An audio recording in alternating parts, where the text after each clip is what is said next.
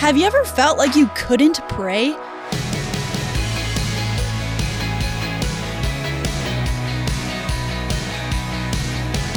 Hey there, I'm Emily Tenter, and this is Unlocked, your daily key to unlocking God's Word in your life. Maybe you know exactly what it feels like to not feel like you can pray. Maybe it's because of shame or guilt. Maybe you just don't know how to pray. Well, this story is for you. Today's devotion is called When You Can't Pray, and it was written by Cindy Lee. Have you ever been in a situation where you couldn't pray? You're not alone. Why does this happen, and what can we do? Living in a world that has been broken by sin means that problems often arise, and we experience moments of crisis and times of suffering. Worry, anxiety, and grief can be destructive, leaving an emptiness. Sometimes, praying feels impossible. If you are ill and aching, your heart may desire to pray, but the pain is too intense and your mind becomes distracted. You may be on medication and so are unable to focus. No matter what kind of situation you find yourself in, it's okay to ask someone else to pray for you. You can also be open with God and tell Him you are struggling to pray. Remember that He knows the desires of your heart. Psalm 37, verse 4. There are times in life when grief and sadness can tear your heart in two, making your emotions raw. You may be angry if you have suffered a tragedy. Share your grief with the Holy Spirit, also known as the Comforter, according to John 14, verse 16.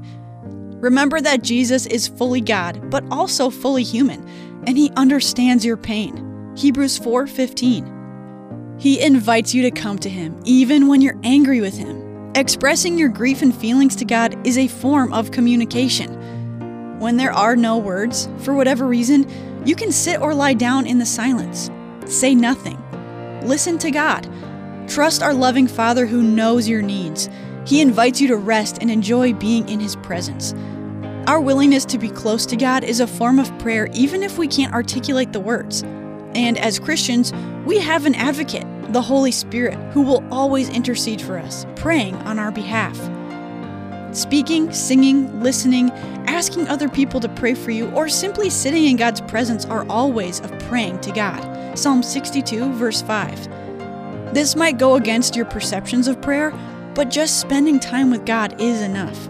He knows what you need and will direct you. Romans 8:26 says, "And the Holy Spirit helps us in our weakness." For example, we don't know what God wants us to pray for, but the Holy Spirit prays for us with groanings that cannot be expressed in words. So let's talk about this. Have you ever felt like you couldn't pray? What did you do? Consider taking a moment to pray for someone in your life who is struggling. And take some time to dig into God's Word.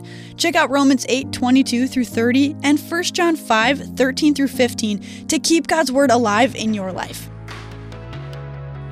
Thanks so much for being here for this episode of Unlocked. Do you have a younger sibling that would benefit from a resource like Unlocked, but designed just for them?